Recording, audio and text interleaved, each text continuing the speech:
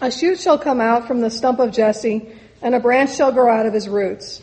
The Spirit of the Lord shall rest on him. The Spirit of wisdom and understanding, the Spirit of counsel and might, the Spirit of knowledge and the fear of the Lord. His delight shall be the fear of the Lord. He shall not judge by what his eyes see, or decide by what his ears hear, but the righteousness he shall judge the poor, and decide with equity for the meek of the earth. He shall strike the earth with the rod of his mouth, and with the breath of his lips he shall kill the wicked. Righteousness shall be the belt around his waist, and faithfulness the belt around his loins. The wolf shall live with the lamb, the leopard shall lie down with the kid, the calf and the lion and the fatling together, and a little child shall lead them. The cow and the bear shall graze, their young shall lie down together, and the lion shall eat straw like the ox.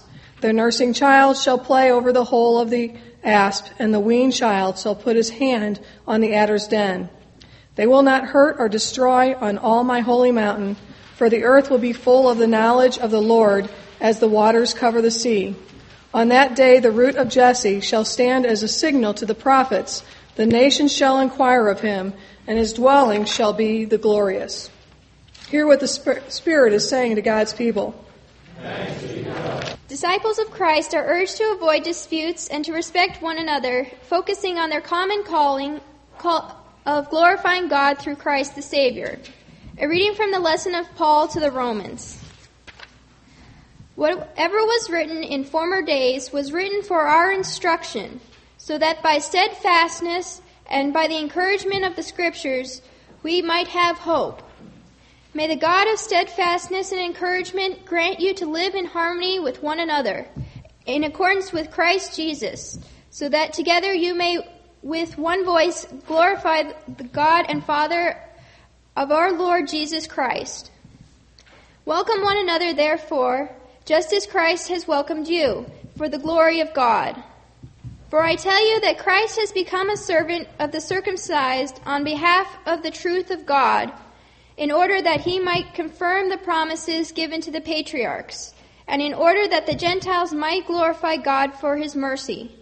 As it is written, therefore I will confess you among the Gentiles, and sing praises to your name.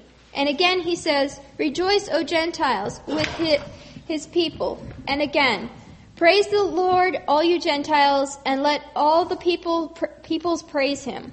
And again, Isaiah says, the root of Jesse shall come, the one who rises to rule the Gentiles. In him the Gentiles shall hope. May the God of hope fill you with joy and peace in believing, so that you may abound in hope by the power of the Holy Spirit.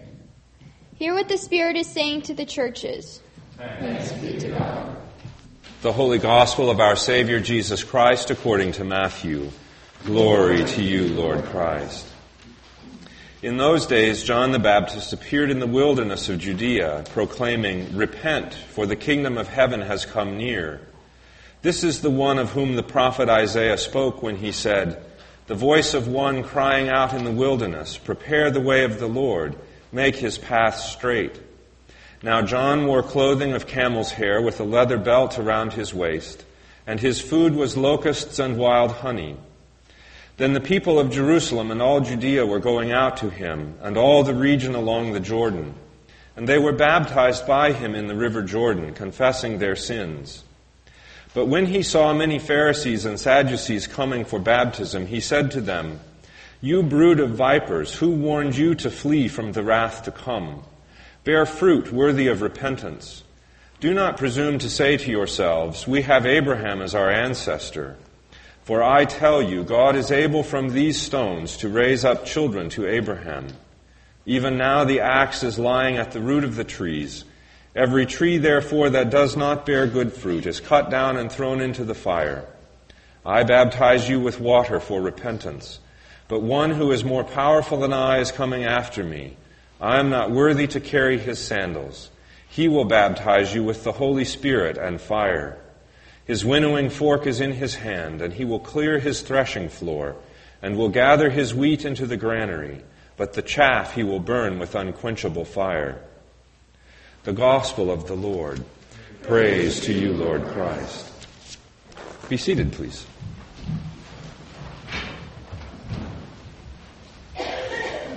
I was intending anyway to start with a joke about the Isaiah passage, so I will.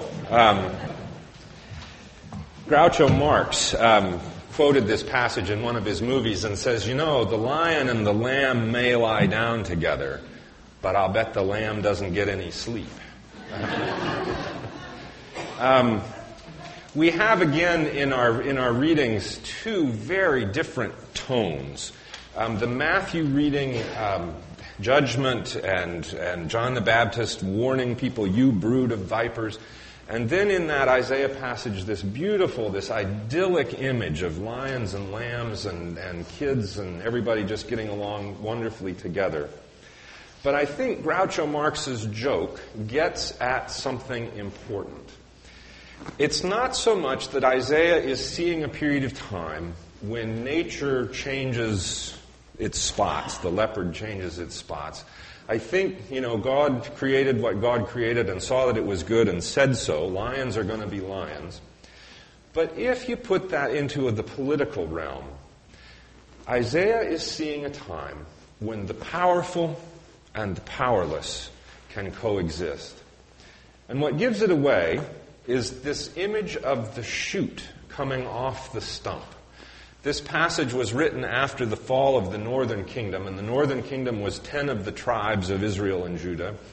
Assyria had captured it, and all that was left was the southern kingdom, a very small kingdom in comparison, 2 tribes. And there was that great cedar tree that they had pictured with its branches spreading from the sea to the river, a stump. But out of that stump will grow a shoot. And that shoot, that new king, will work justice for the poor, work justice for the oppressed, so that this image can come to pass. I don't know if you've ever cut down a tree in your yard and had it grow a stump. I have. I've got a black locust in the back and I've cut it down and it's got shoots growing up every which where. But they're pretty tiny. It's not like you've got this big tree coming. And so he's not imagining this triumphal vision of the future. It's this very fragile, small picture of the present. Here is this stump of Jesse, the Davidic king, who will work justice for the powerless so that the powerful and the powerless can coexist. The leopard and the kid, the wolf and the lamb. Both the readings in the New Testament, the Romans and Matthew, talk about a time when Jew and Gentile are going to live together. Paul is very specific when he says, Jesus has become the servant from the circumcised, from the Jews, to the uncircumcised, to the Gentiles, to fulfill or to establish the promises of God that the Gentiles will give God praise for God's mercy. He's writing to an audience of mixed Jews and Gentiles, and he's saying, therefore, be of one mind. He's not saying to this group of individuals, oh, all of you think alike. He's saying to the Jews and to the Gentiles, be of one mind, so that you can worship together and praise God together. In Matthew, John the Baptist sternly warns the Sadducees and the Pharisees, don't count on your claim of having Abraham as your father. God can raise up children to Abraham from these stones. Paul is writing, to his audience, Jew and Gentile, the Gentiles, the Romans, the powerful group, the Jews, this marginalized, pushed aside group, saying, let us worship together. And John begins his sermon the same way Jesus will begin his first sermon in Matthew's Gospel. Repent, for the kingdom of heaven is at hand. We tend to think of the word repent meaning something like be sorry for your sins. The word in Greek is metanoia, change your mind. Noia was that intellectual capacity through which you perceived the world. It was what you went to school to train your noia. So I would suggest that we retranslate the word repent into go back to school. Retrain yourself. Think about that lion eating hay like an ox. He's going to have to do some real retraining to eat hay like an ox. Think about that lamb lying down with the wolf. He's going to have to do some real retraining to feel comfortable with that wolf. Jew and Gentile living together are going to have to do some real retraining to be comfortable together. And so, in this season called Advent, we await the birth of Jesus that changes the way people relate to each other.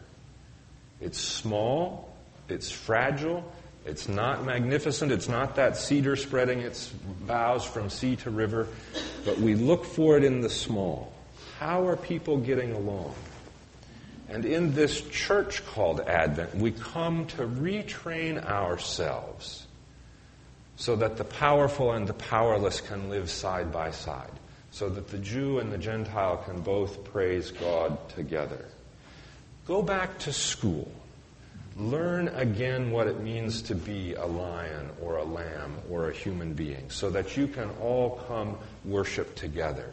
That's what we're waiting for. It's not magnificent, it's not big, it comes in little pieces and we see it. And we train ourselves to perceive it wherever it shines forth. The powerful and the powerless working together for God's kingdom. Amen.